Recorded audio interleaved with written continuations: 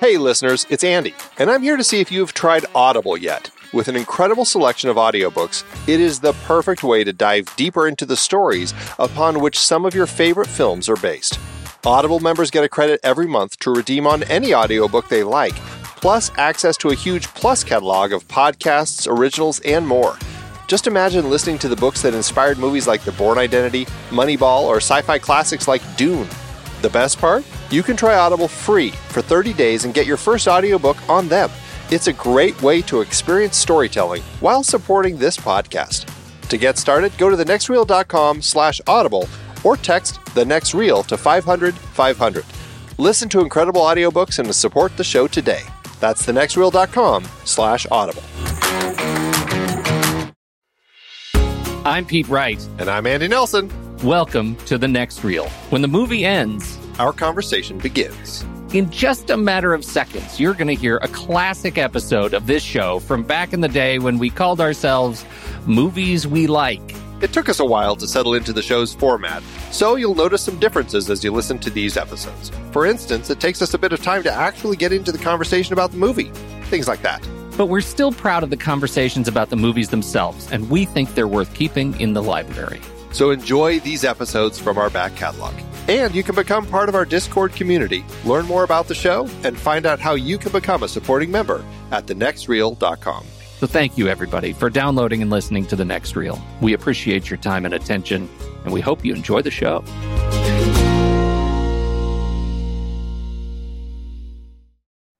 Please report to the front desk. Mr. Tucker. Mr. Plum Tucker. You're saying I'm wrong? What if he's really tired? That's how it was. I'm sure there's a story about old Plum. He was always tired. That's actually, yeah, it's a measurement. You are plum tuckered. I'm just a little tuckered. So what's Pete Righted? I'm super tuckered. I'm plum tuckered. I'm Pete Wright. I don't even know. I don't know. I don't have anything for that one. I'm sure Pete Righted. Pete Written. Pete Written? Right. Oh, I thought it was like copyrighted. Pete Righted. You know what it be? You know, if you've been half Nelson, full Nelson, you never want to be Andy Nelson. That's right. Woo. Oh, wow. Dumb. Adding new verbs every day. So dumb. It's not really hey, you have anything good to report? Do you have anything good to report this week? Anything good? I saw John Wick and loved it. You know, I haven't seen it yet, but that's all I've heard is that is a movie. Tell me if what I've heard is true. That is a movie that knows exactly what its point is in the universe. Absolutely. It knows it's a revenge thriller. It takes that mantle and it just runs with it and does a great frickin' job. That's awesome. Yes. So, like, is this the return of Keanu? You know, he's that guy. He's one of those actors who it's like you can always really count on him, or you can always not count on him. It's like, I guess that ruins the definition of the word always by throwing that in there, but he's very 50-50. Like, if he does really good in a movie, then it's great. Otherwise, it's, one of those, The Watcher, or what's that one where he's the strangler guy? Oh, yeah. Or Johnny Mnemonic. Yeah. Yeah, that's not... I don't know. I'm really glad to see that. I'm thrilled to hear that you have a positive review, and we've gotten consistent positive review from the gang as well. So I know I need to see it. It's just been a tough week. So, yeah. What else do you see? Did you see anything else? We rented Incendie, which is another of the films by what's the guy who made Prisoners? I'm blanking on his name. Villeneuve. Yeah, Denis Villeneuve. Yeah, we watched his first film, and let me tell you, that's a pretty tough film to watch. Why? I don't know. I don't know much about it. Well, it's just one of those films where, if I can't really use that as a way to describe it because it's going to give the story away, but revelations are made over the course of the film as these two kids are trying to find truths about their father. Which is always a mistake.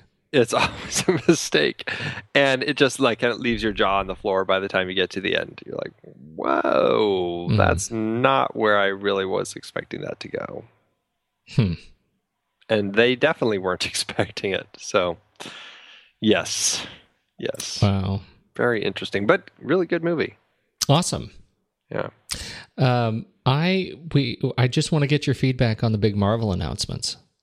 Oh, yes, exciting. I thought we did a noble job planning our future. Mm-hmm. I mean, we've planned through 2020.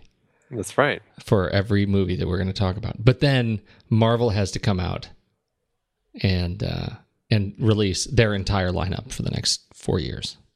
It's I think it was they heard what we had been up to. Yeah, and they wanted to they needed to up their game. I think it's really interesting. This is what I want your comment on. Isn't it so interesting that we've changed? We've got this now. DC and Marvel are sort of ramping up their their press to the point where they feel like they need to release the names of all these movies on their lineup for the next 4 years. I mean, I found that really interesting. That is a new thing for us, don't you think?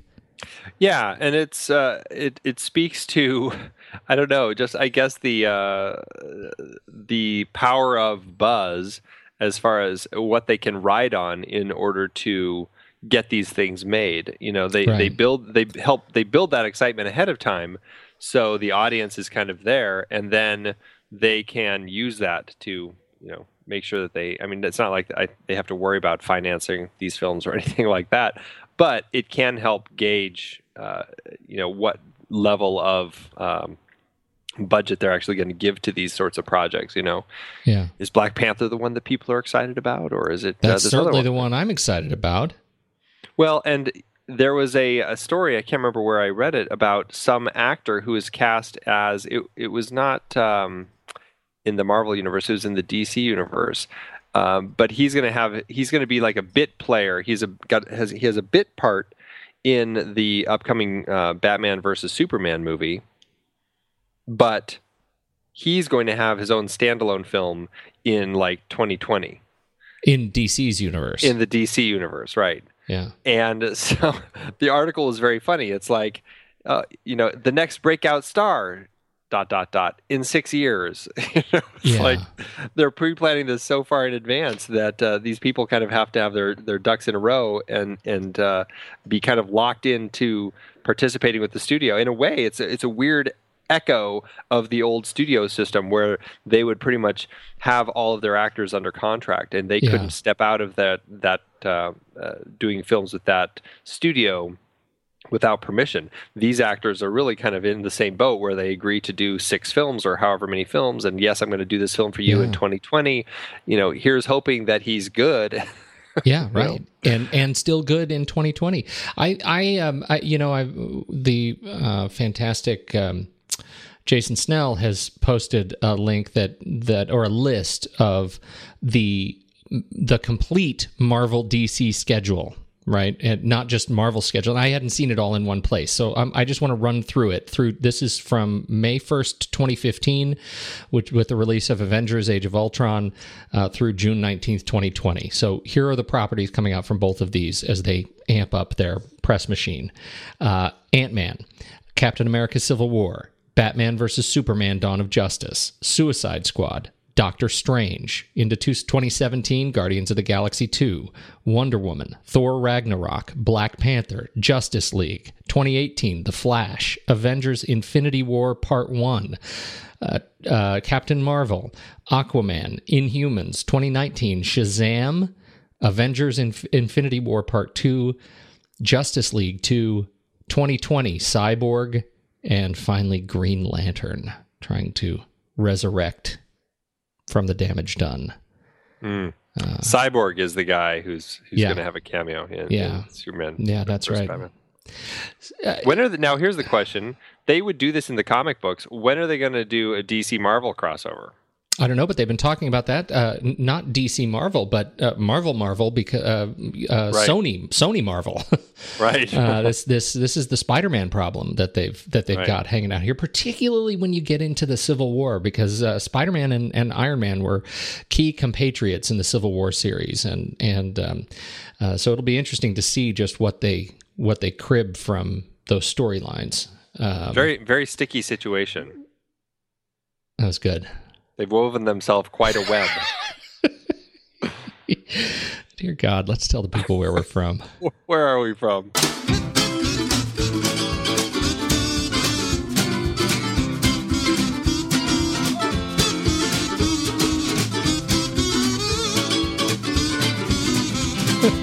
Hey, everybody, it's the Next Reel. Thank you so much for joining us. I'm Pete Wright, and that there's Andy Nelson.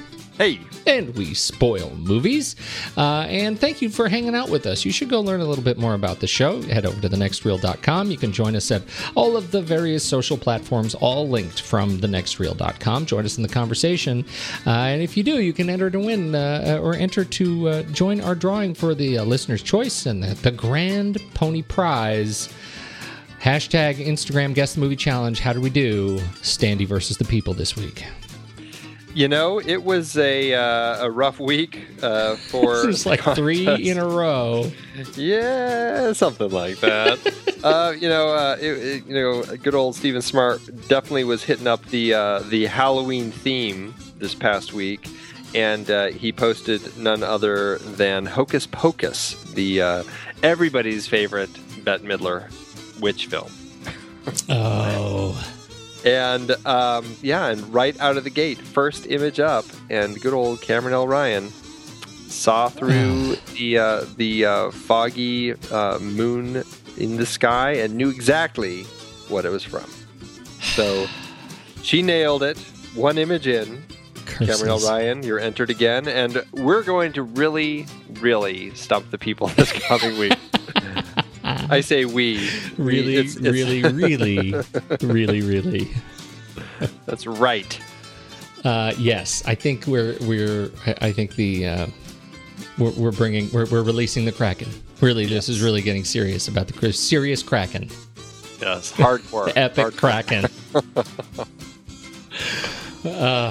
Well, nice run. Nice run. Yes, indeed. Yes. Do we have any other announcements for the people? You know, I don't think so. Just, we're getting into that, final stretch of our year of films. So don't forget to check up on Letterboxd to see, check our watch list. You can see the last of the, there's only 2 months left in the year. So you can check out the last 2 months of movies that we're going to be talking about this year. That's bananas.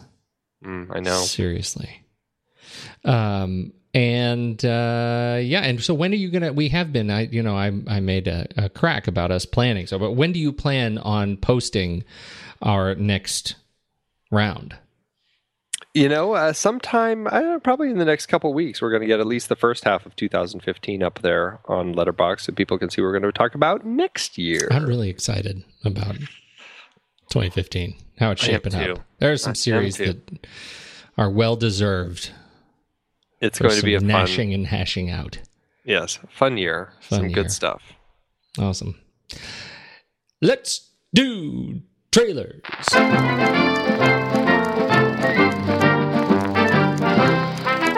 I'm going to go first.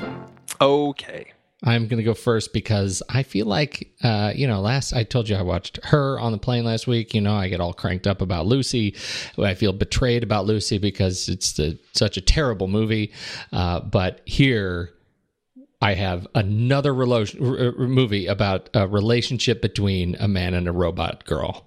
What are the odds? What are the odds? They just keep coming. And so I am very excited about Ex Machina.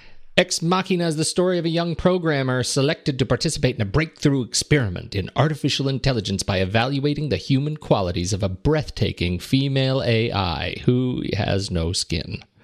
Mm-hmm. It is written and directed by Alex Garland, and we like Alex Garland a lot because he's the brain trust behind 28 Days Later and Sunshine, and he's also did The Beach and your favorite Dread. This is his first directing credit. Ex Machina. So I'm pretty excited about that. He also is behind, and this gives me hope, even though apparently the script is in development hell. He wrote the script for Halo, the live-action Halo film adapted from Microsoft's Xbox franchise, which I'm excited about. That's like the first game adaptation that I'm excited about. So he's got some fun credits to his name, movies we have talked about on this show and liked in some way or another. And so I'm very excited about this film. What's your take on it? I think it looks pretty cool, actually. And, it's got an interesting cast. Oscar Isaac with a giant beard. Great big bushy beard. It's a great beard. Yes. And along with his Star Wars 7 co-star, Domhnall Gleeson, they are the pair in this film. And it looks like an interesting pairing, the two of them. And Domhnall Gleeson's really kind of been just all over the place lately, hasn't he? I mean, he's in the Harry Potter films. He was in About Time, that romantic comedy. And he just was in Frank, which also looked pretty interesting, and Calvary. You talked about that trailer a few months ago. And so he's just one of those guys who all of a sudden seems to be popping up all over the place. And there is something really intriguing about the nature of this film.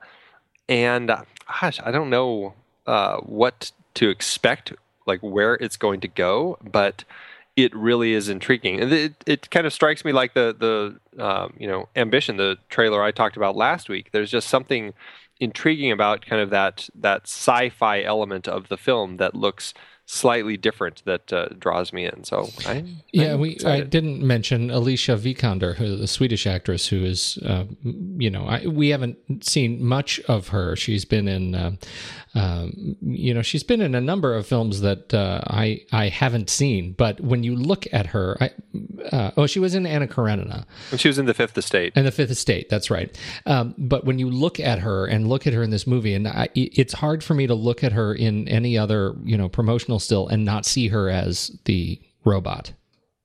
She just has such a smooth and perfectly kind of robotically featured face. Now, like, you take that hair off and she's a robot. Yeah. I'm sure she would appreciate you saying that. I mean that in the best possible way.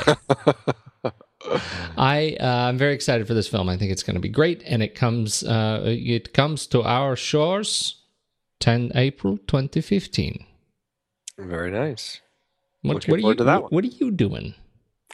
Mine is good old Russell Crowe's directing this one. It's called The Water Diviner. And it looks like a really interesting film. I was going to say that it was his directorial debut, but it's his feature film directorial debut. He's directed a documentary and a couple shorts. This is his first feature film that he's directed. And, I watched the trailer, and instantly it took me right back to our conversation about Gallipoli. Exactly. Which, when I sent you the trailer, you had that exact same comment. It's about an Australian man who goes to Turkey after the Battle of Gallipoli to try and locate his 3 missing sons. And he shows up right on the coast, there, and he meets with Turks.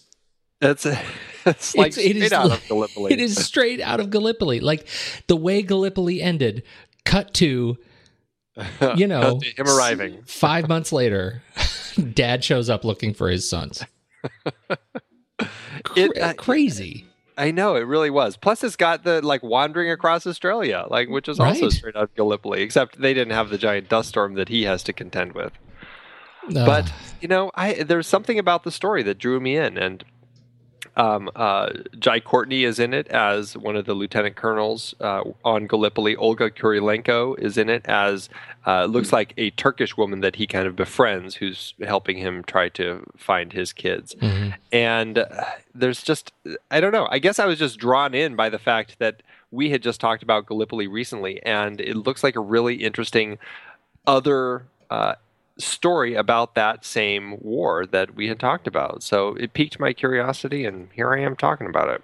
My curiosity is also piqued. The trailer has me kind of wondering about the pacing of the film, because it seems like quite a roller coaster. It's here's the search, back to a gravestone. Here's a search. Here's a start. Oh, there's some graves. Here's a search. Here's someone else. How many kids did he lose? Like, it was really. I mean, this is going to be, I think, a. Well, his wife also dies. She kills herself in the lake right by their house or something. That was also really grim. Yeah. I feel like I haven't seen the film, but maybe I've seen the film. This was clearly a rough period for some people. Yes, I would never want to say this was grim days. Yes. Definitely is. So when does it join us, this film? It's joining Australian crowds. Actually, it's going to open just in time for the holidays in Australia, New Zealand, and Turkey on December 26th. And it's going to slowly roll out across the world into 2015. It does not actually have a release date in the U.S. yet. I'm guessing it's one of those things that once they get the right distributor, they're going to squeeze it in wherever they can. So here's hoping that we get a release date later this year. Well, I'll tell you, I'm looking forward to it. I think it'll be one to really think about real hard at a grave. Yes. There's a little Bill Clinton going on in there. I don't know. It comes from deep from the well. Now, I've got this box of old war memorabilia, Andy. I'd like you to try some things on. What do you want, boy? From the director of The Usual Suspects. I have your fingerprints. I have your photographs. Curiosity drew him in. You did those things. I want to hear about it. Everything they're afraid to show us in school. But when fascination turns to fear... Be careful. You play with fire. The real game begins. Have you lost your mind? Ian McKellen, Brad Renfro. Now we'll see what you're made of. Apt Pupil, rated R. This is the last of our Stephen King. I know. Are you? Is it bittersweet for you? For me, it is. I mean, there's still a good number of Stephen King films that I do enjoy. There's a lot of them that I'm okay not talking about, but all good things must come to an end. There's probably some of our listeners who are ready for us to end the Stephen King series, but I've enjoyed it, and I'm curious to hear what you think about the end note that we're going out on. Are you?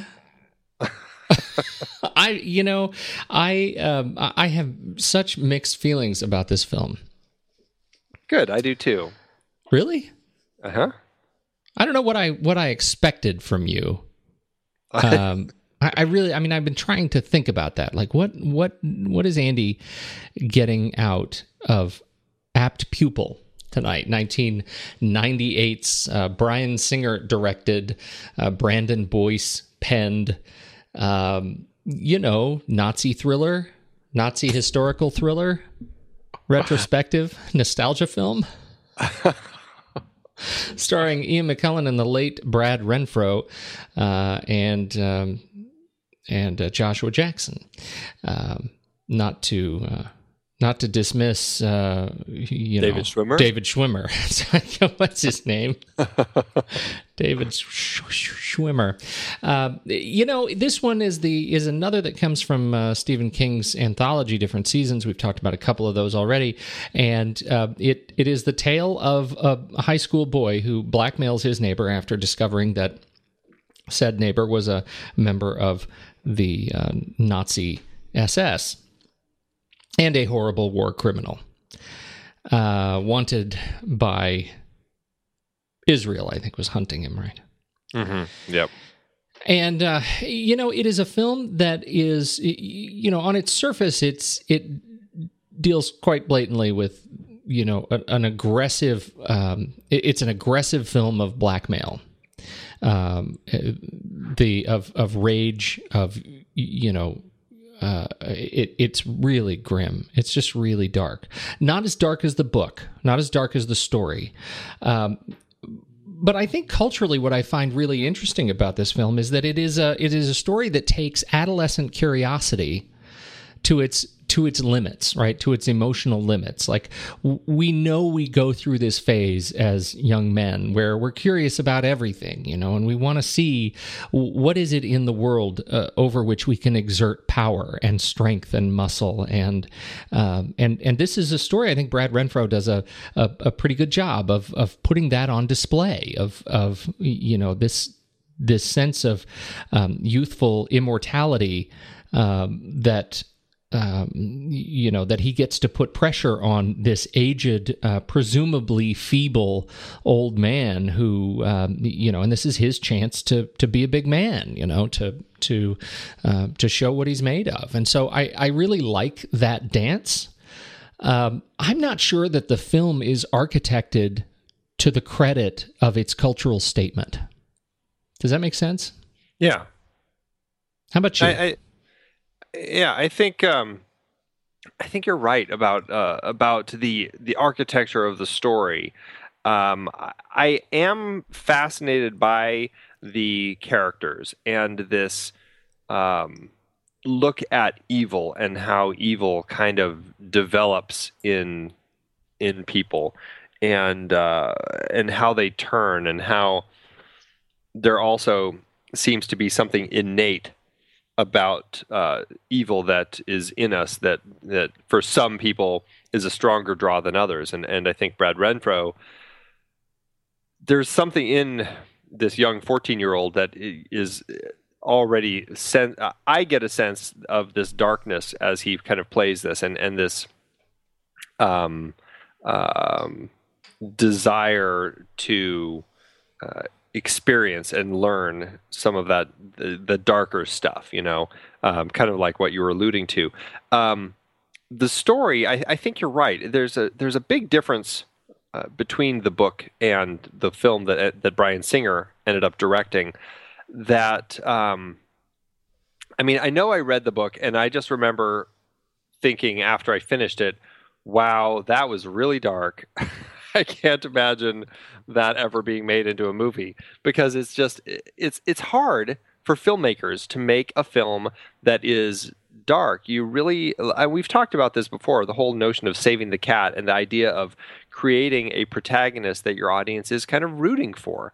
And this is a really tricky film and a tricky story because there's no one to really root for. Right. I mean, right from the start, Todd is not a character that we're really siding with, because here's this kid who's really fascinated by this Nazi war criminal living in his community, who he blackmails into telling him all these gruesome stories. I mean, there's not really anything that we have to like about this character. There's nothing that we have to like about Kurt Dusander, as played by Ian McKellen, even though Ian McKellen just draws you in naturally, and it makes it hard to not like this guy. That's the weird thing about Ian McKellen playing this guy, is he's so good, but he's also so likable that when he gives some of his Gandalf looks, it's like, oh, I kind of like this guy. Wait a minute, he's a Nazi. What am I thinking?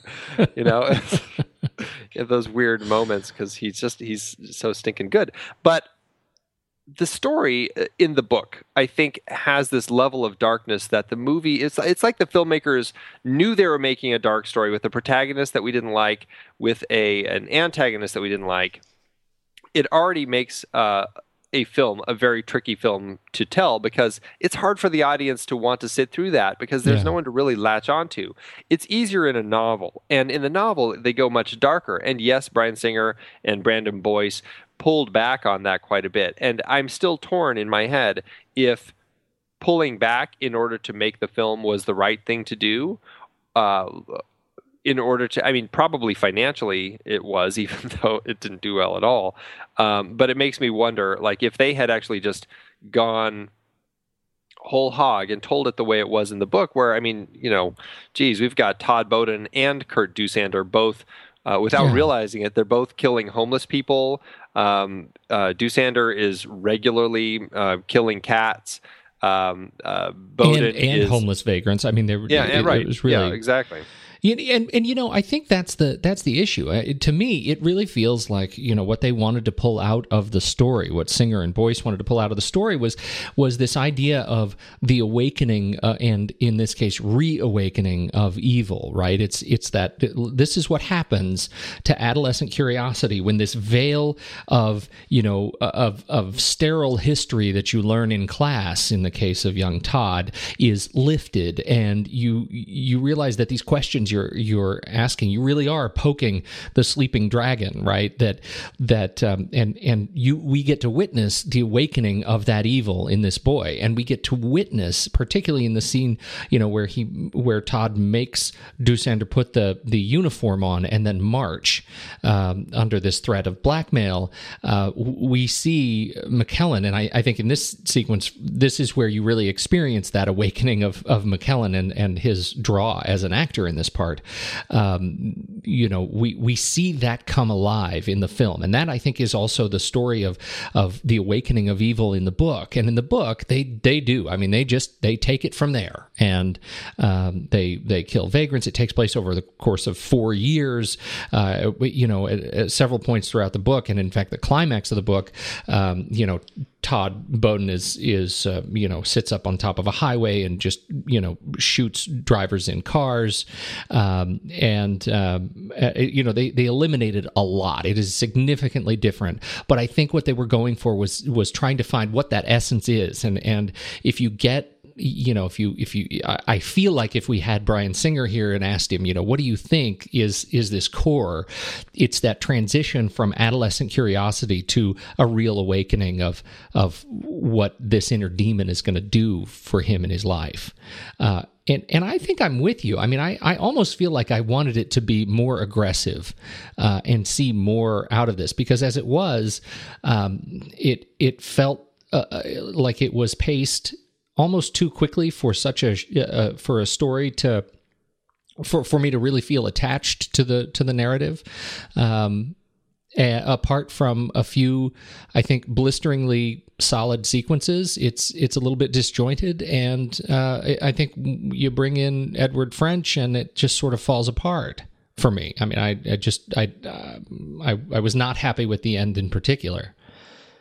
Yeah, it is an interesting end in the fact that we do see, as you were just saying, it's the evolution of evil within this kid. And I mean, he already starts, there's already this darkness in him. I mean, right from the beginning, he is ready to blackmail this guy. Yeah. And so, I mean, right from the beginning, like the opening credits, he's ready to blackmail this guy. Like, there's no breathing room in this film. Right. I mean, it starts with him. I mean, aside from the actual credits of him researching, then it's like him on the bus, and he sees him, and then we get the title card in there a month later, I guess, but still, it's like it happens next so thing you know, fast. he's in his living room and he's blackmailing him into doing this. It's like, wow, okay, so that was very quick, and it just doesn't. There's not enough build, I guess, in the way that it does. And I do like the idea that they were going for of creating of basically this awakening, because I mean it's an interesting way to end it, because I will say it is a very dark and frightening kid that Todd Bowden is at the end of this film. Like he is a little Walter White here. I mean, there's this dark level that he's gone to where he's willing to blackmail whoever he needs to in order to get what he wants and keep himself safe and all that. Yeah. And it's pretty frightening. But that being said, I don't think it holds a candle to the ending of the book. No, I don't either. I don't either. There's something about that place where he takes it, where he actually goes out with the gun and starts shooting people off the kind of the overpass or whatever it is, and then has that kind of showdown with the cops. And is rightfully killed. Yeah, do you know what I mean? Down, like there's something about that that feels more like a redemption, particularly in a story in which there are no characters for you to root for, as you brought up. Right. Because now we're left in a place where this kid is he's out there now. It's like watching the birth of a serial killer. Yeah. and not having the justice, not having them caught. It's it's a very dark place for this film to end. I mean, it's very dark, and it's an interesting character study, but I don't think it makes for an enjoyable film to watch. Wait, say that again? It's an interesting character study, but I don't think it makes for an enjoyable film to watch. Oh, gosh. Man, I must have heard you wrong, because I thought you said it's an interesting character story, but I think it makes for an enjoyable film to watch. Oh, no. I definitely don't think you just had a stroke. What? I think I'm right with you. And this is one of those films I was a little bit, I felt a little bit burned by, because my memory of it was much better than this recent view. It was just not. It was just not as strong as I remembered it, and even the ending. I mean, just the way it ends, where there is it is a redemption story for evil. That he gets, he just. He gets off. He threatens the Edward French, who's trying to out him as somebody who's just played the school, and he threatens to out him as a gay a pederast, and now he goes on. You get to see where he's going, but the film ends in a way that is not redeeming for the audience. No. And that's a real downer. It is. It really is. I will say I like the end of Dusender. I think that's a very interesting ending, that he kind of takes this I guess you could say in a way the coward's way out of killing himself when he's in the hospital. But I mean, I will say it's a pretty awful way to go, kind of blowing the air into his into the tube, feeding it into his veins, and basically killing himself in that horrendous way. There's something interesting about that, even though it is the coward's way out. But what I find interesting is when he's in his death throes, there's this really frightening mirror to the way that his arms are flailing around that mirrors the way that he was marching and the way his arms are marching, the up and down and up and down. And I thought that was a really interesting way to kind of portray that, between those two scenes. Even if, I don't know, it's an interesting death scene. I wish that they had caught him before he had a chance. Yeah. I mean, maybe that's just me seeking justice in the film. But I do find that an interesting element. I would saying I think that death scene in particular also mirrors some of the more violent kind of nightmares that Todd was having, and I think that was an interesting parallel to me as well. Yeah, absolutely. How does this seemed a little bit out of character for Bryan Singer, you think? Well, yes and no. I mean, this was his second film, right? Yeah. After The Usual Suspects, and he did. What was up with Public Access? He directed that. Did he write it? That was his first film. Was Public Access? He co-wrote it, right? Yeah, that was just one of those little indie things that he did. Have you seen it? It's I haven't. I never saw it. It's not good. It's not a good film. I went through a Bryan Singer phase, and it was not good. It was a disappointing launch, but and it was a surprising launch considering only 2 years later comes Usual Suspects. Which is such a strong film. Yeah, but that's what I mean. Like I guess I should say Apt Pupil may be more in line with Public Access than Usual Suspects, but Usual Suspects, and then we go into I never saw. Well, no, I guess that's not true. So then we get into X-Men and Superman, and right. Then he gets into he's the big Hollywood guy. He's the big Hollywood guy, right. Right. And I mean, a good thing that came out of Apt Pupil, obviously, is he met Ian McKellen, a key part of the X-Men franchise. Bruce Davidson, who's in Apt Pupil, also is in X-Men. And obviously his team that he's kind of had around him for a while. I think there's a number of them. John Ottman, I think, is one of his key collaborators. Yeah, for the music. Not just the music, but the editing. Yeah, editing and producing. He's a rare breed, John Ottman, because he works as a composer and editor quite a bit. And I think he has actually edited not all of Bryan Singer's films, but most of them. I think he skipped the first X-Men film. He did. He came back to X-Men 2. Yeah, but I believe he didn't do the music for the first X-Men. That seems to me one of those moments where the studio kind of steps in and says, we're going to give you this big franchise, but we're going to tell you... We're going to give you a few people, too. a few people to kind of make sure you're doing right. Yeah. But I love John Ottman. I think he has some amazing film scores out there. I just love his stuff. This one is not one that I would say I love, although I would say that it works in context of the film, even though it's just, I mean, it's a tough score. It's a tough film. It's, it fits. It's just not fun. It does. It works to me much more in parallel to the film. It's a score that has its own demons, and they line up well with the film. But I never feel like it is it's a piece of the film, if that makes sense. And it's certainly not one that I would find myself listening to, right? In any sense, beyond the film itself, right? But go ahead.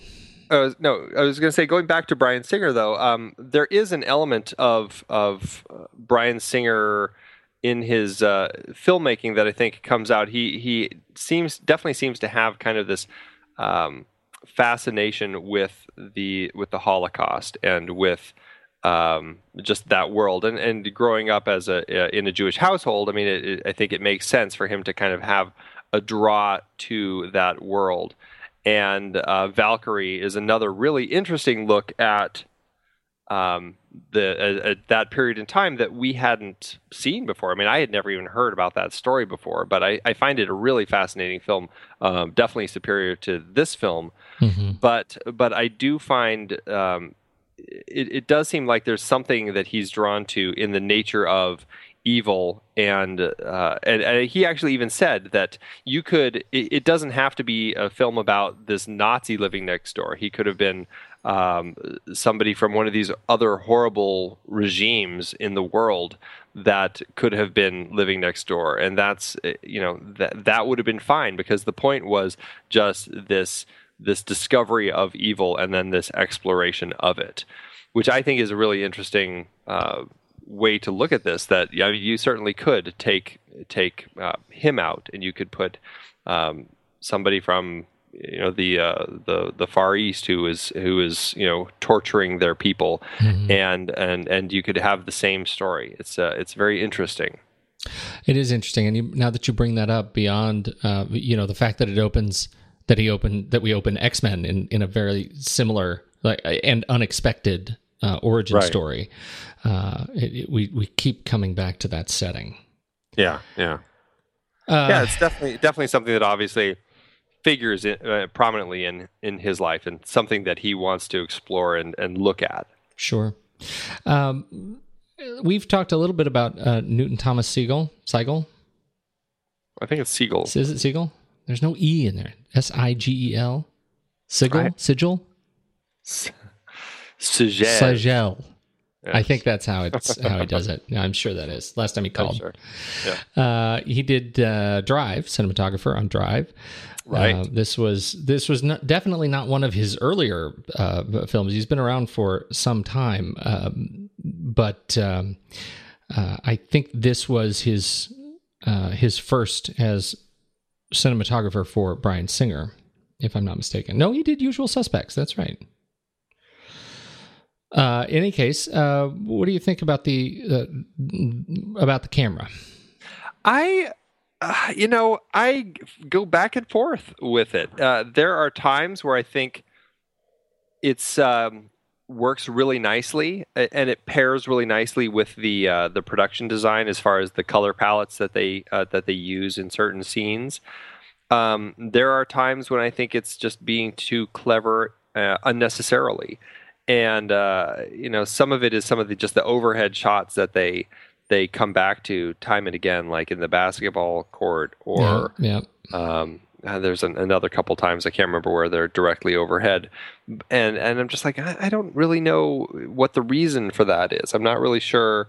And to me, it felt like, I don't know if I would be putting that on Siegel because he has been around for quite a while, or if it's something that is kind of a Bryan Singer young filmmaker still trying to figure out how he wanted his films to look, and just kind of exploring with it quite a bit, and just seeing, does this work? Does that work? Let's do something really interesting here. Mm-hmm. Even if it, in retrospect, wasn't something that made sense in context of the film. Yeah, it's interesting. I think he's got an interesting sense, particularly in the kitchen. That's a key set in this film, in Dusander's kitchen, and there are a couple of really interesting framings that I think you may be alluding to. But this where we see Dusander, particularly when he puts on the uniform, and he's got the frame of the door behind him, and he's got the frame of the film around that, and it's like this, and the ceiling in the room beyond is a series of boxes, and we have this really wonderful set of parallel lines that completely frame Dusander in this helmet, and it's just a really great image, and it's just this slow zoom, and then he turns. It's just very, very strong right angles everywhere, and I really enjoy that. And then I was going through looking for some good stills for our images for the website, and I start noticing, like, anytime we have a character sitting down, the camera is placed at exactly the same sort of 20 degrees off angle.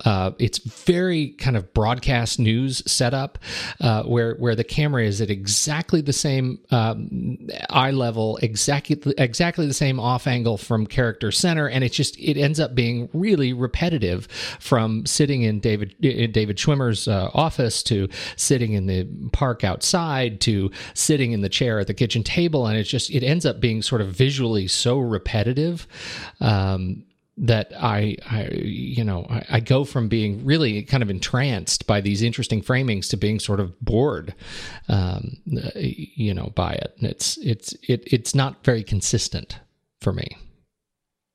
Yeah, there is something that it does feel like we could be doing something else here. Yeah. Just trying something, just anything else. I think that as the film moves on, though, they do end up capturing more interesting tension between, the young and old, and one of the things I kept sort of noodling on was this idea that we're unleashing. We're living in sort of a contemporary sense of evil, but we're unleashing a deeply historic evil, and one of the, I think, lessons, as uncomfortable as it is, that this film sort of maybe unintentionally makes is, what really history really will teach us nothing, and these characters once again are a demonstration of just the repetitive nature of humanity, and I think they capture that well, particularly as the characters start to test one another and try to take ownership of the relationship, and that's a piece that I think it ends up being framed really well when Dusander finally unleashes on him, and then they establish their sort of careful détente over as Todd begins to fail school, and Dusander steps in as the fake grandfather, and reaches this accord with the guidance counselor that he'll help him get the work, he'll help Todd get the work done, and that ends up sort of taking us to a new level of these characters testing themselves. And I think that intensity that builds there is really interesting. For me, unfortunately, it's not enough to save the overall experience of the film. Yeah, I agree.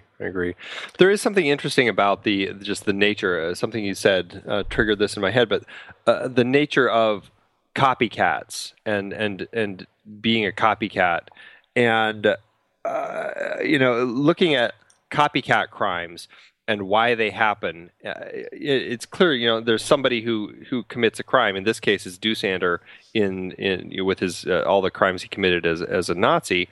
But then Todd Bowden, what often happens in copycat crimes is the second the person who ends up copycatting has something inside of them. They just don't know how to get it out. And it's almost like they're looking for somebody to unlock it, or they're looking for that thing. And there is that trigger that he finds when he starts learning about the Holocaust, and then he finds this guy living in his neighborhood. And it is that kind of frightening key that unlocks him, that opens his door and kind of allows him to kind of step out and start doing some pretty frightening stuff. Yeah, truly. But what else is on your list? I did not realize this, but there had been another attempt at making this film. Really? Before Bryan Singer got a hold of it. A producer, Richard Kobritz, actually had optioned it back in when it came out in 1982.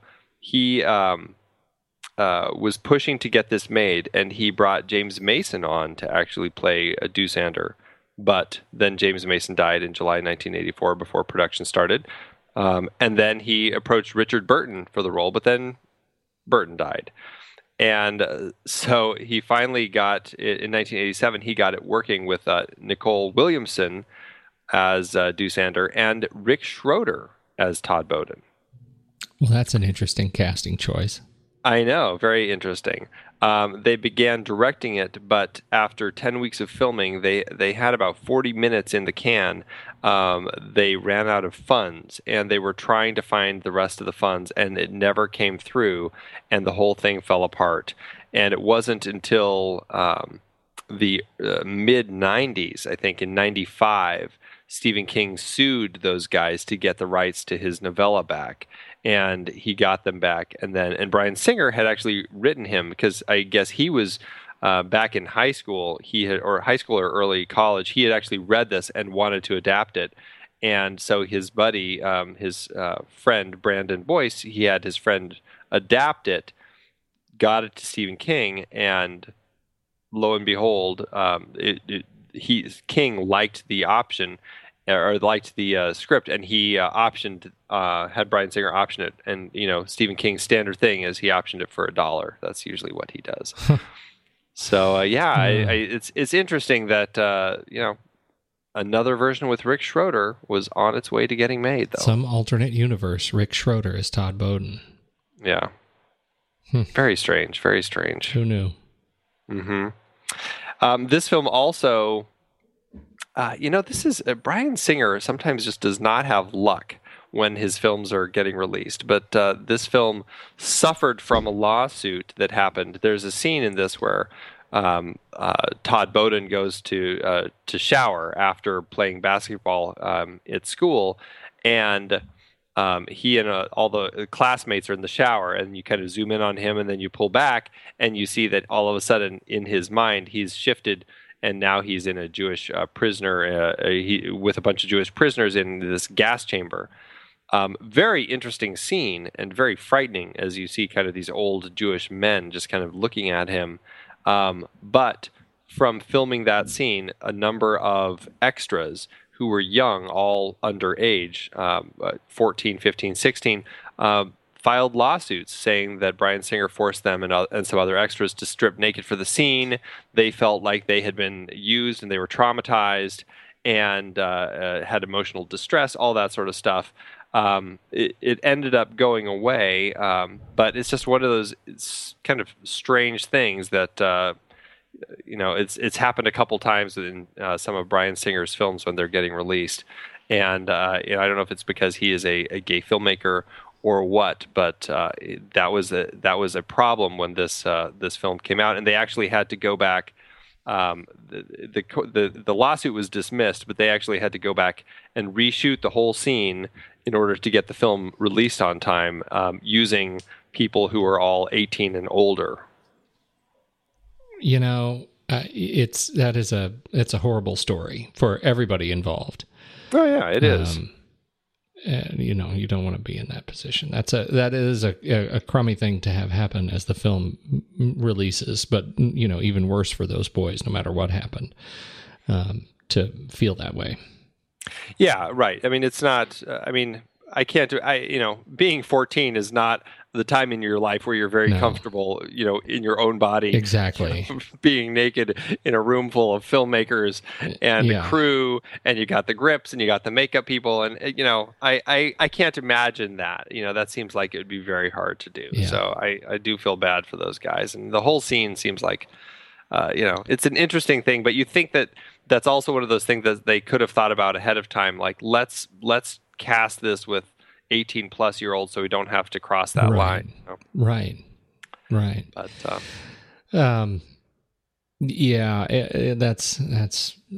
that's a challenge. I feel like we just need to say a little bit about Brad Renfro, who ended up having a short career. And it's funny, as I look at his films, I have not seen very many of them.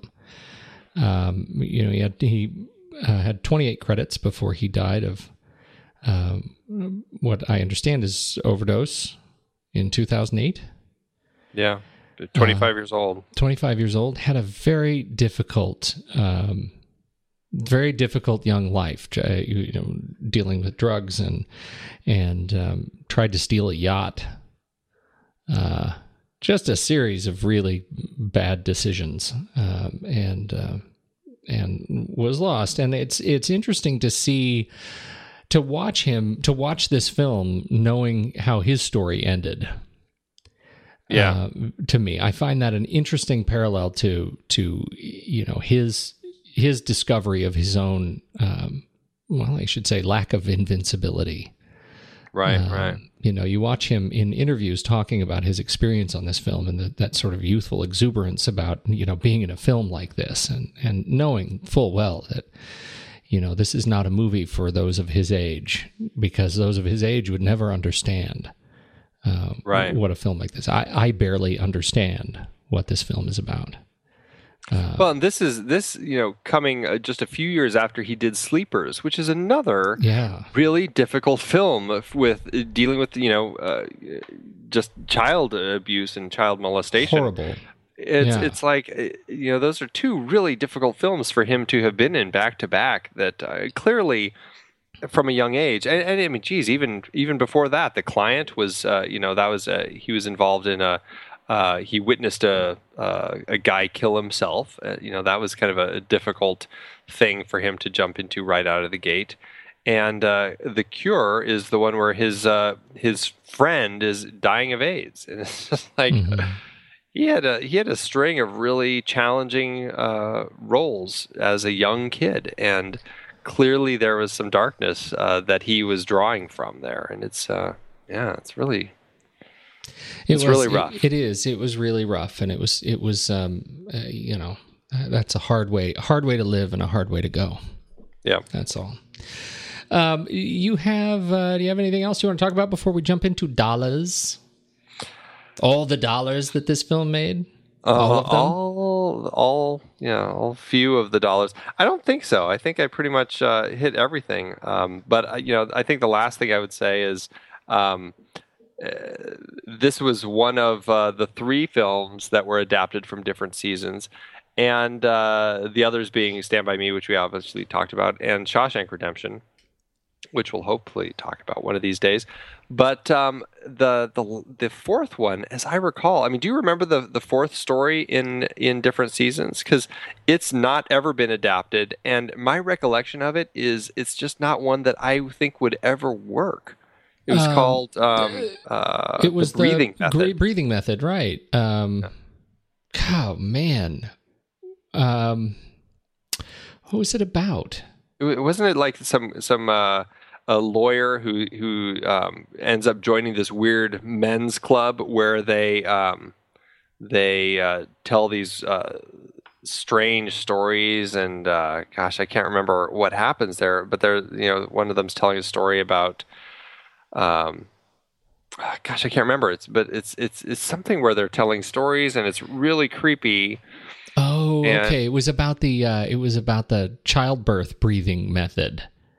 Right. She goes into labor on a winter's night. Taxi crashes, and she's decapitated. And yet the patient is somehow still alive. Her lungs in her decapitated body are still pumping air thanks to the breathing method. All right. Oh. Yeah, that's not... The baby can be born. So the baby can be... That's horrible. That one seems like just... clearly, I think they've chosen wisely in the ones that could be made out of that. Yes, they have. I think Apt Pupil may be the there's a debate whether they should have made it or not. I definitely think the story works better, but yeah. Interesting. Very interesting. Yeah, I'm glad you brought that up. I had very, very faint memories of that one. Yeah, me too. All right, how'd it do in the box office?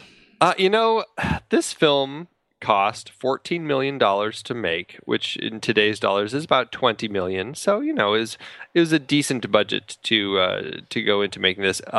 Interestingly, it looks like they spent another $14 million marketing this film. So it looks like the total budget on this thing was $28 million. Which I know. On a film that domestically ended up making $8.8 million. It really is what you would call a big box office flop. It really did not find its audience. I mean, we talked about it. It's, no one really you can root for in this film. I couldn't find any international numbers, but what that means is adjusted profit per finished minute. It lost about almost $250,000 per finished minute. Down the drain. Where does that put it in our bottom of the barrel ranking? It puts it at number 130 out of. We have about 134 that we've actually gotten some data on, and that so it's it did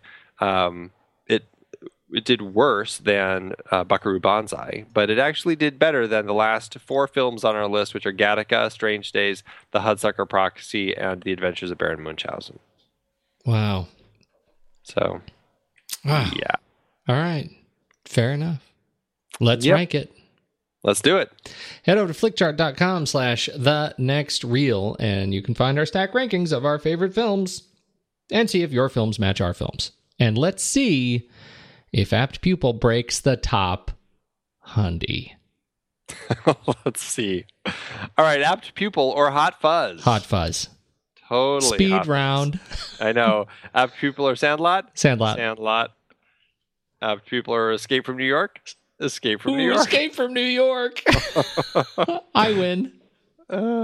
Apt Pupil or The Blob? The Blob. Do The Blob. Apt Pupil or Scoop? Ooh. Wow. I might do Scoop. Gosh. Yeah. I might too, yeah. Apt Pupil or Pritzi's Honor? I do Pritzi's Honor. Would you? I would. Now we're getting there. Now it's getting harder. Oh, Pritzi's Honor still had some good stuff going for it. It's not like my favorite film, but All right, Pritzi's Honor. Wow, but here you go. Apt Pupil or Rush? Apt Pupil. Apt Pupil, yes. There you go. 155 out of 156.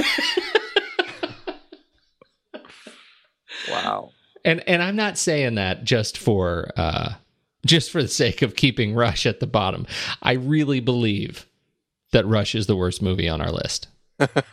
I genuinely believe has some stuff going for it. It does. I find Ian McKellen mesmerizing. He is an amazing actor, and actually, here's one more thing that I think they wimped out on, and I feel wrong to say this because I'm a huge cat lover, but they should have killed the cat.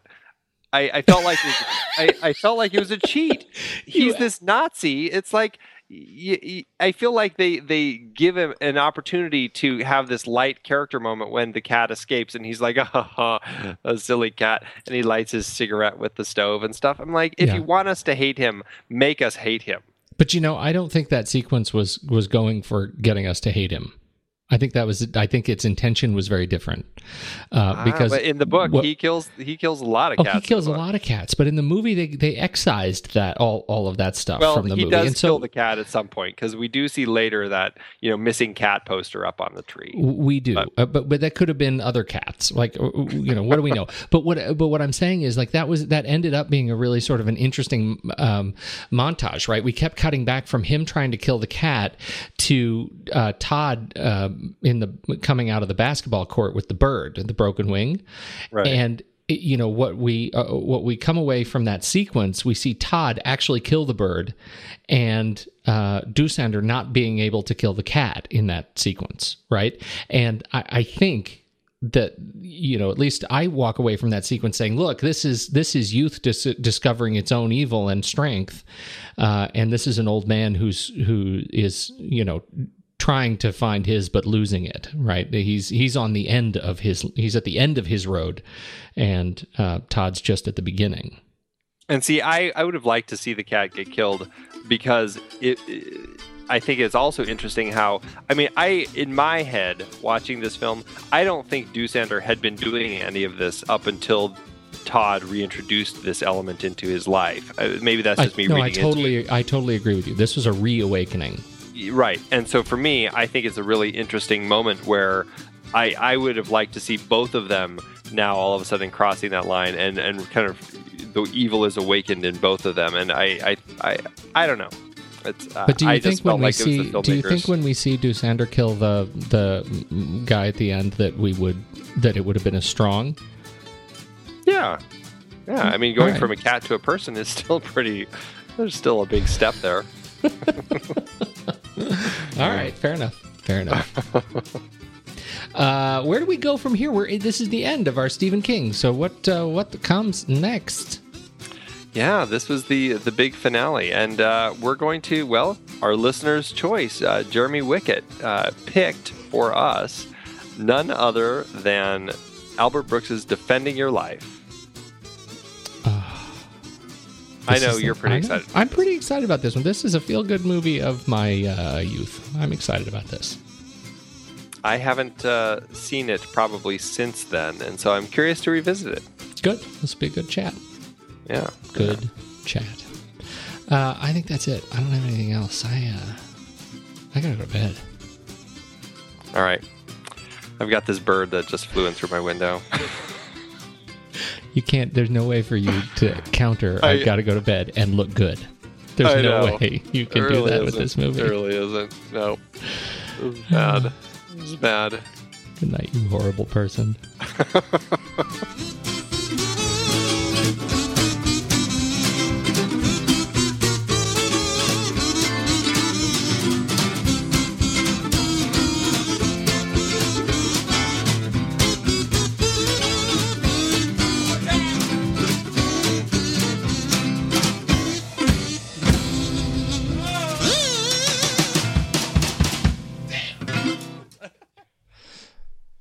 Mine is from, I don't know if you've read any of his work before, but this is from the great Amazon Customer.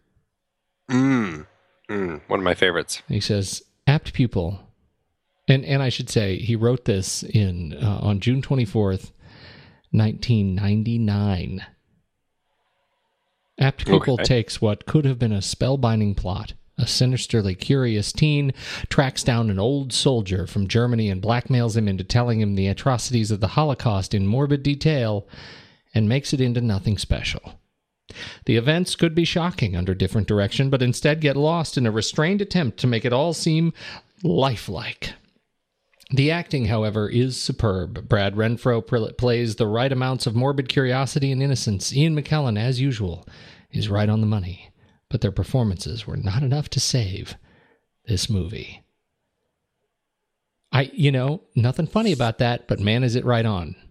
Mm-hmm. Indeed. Well done, Amazon Customer. Well, mine is by El Bob. I feel like you need to have that kind of Spanish accent since it's El Bob. El Bob. 1 star, says too depressing. All I have to say is that this film is way too depressing. That's two spelled T-O. You have to be happy, people. This film is way too dark and evil. How can anybody like horror?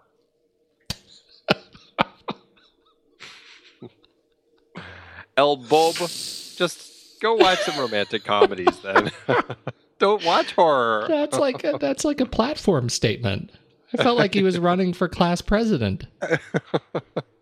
How can anybody like horror? And only popsicles in the cafeteria. Pajama day!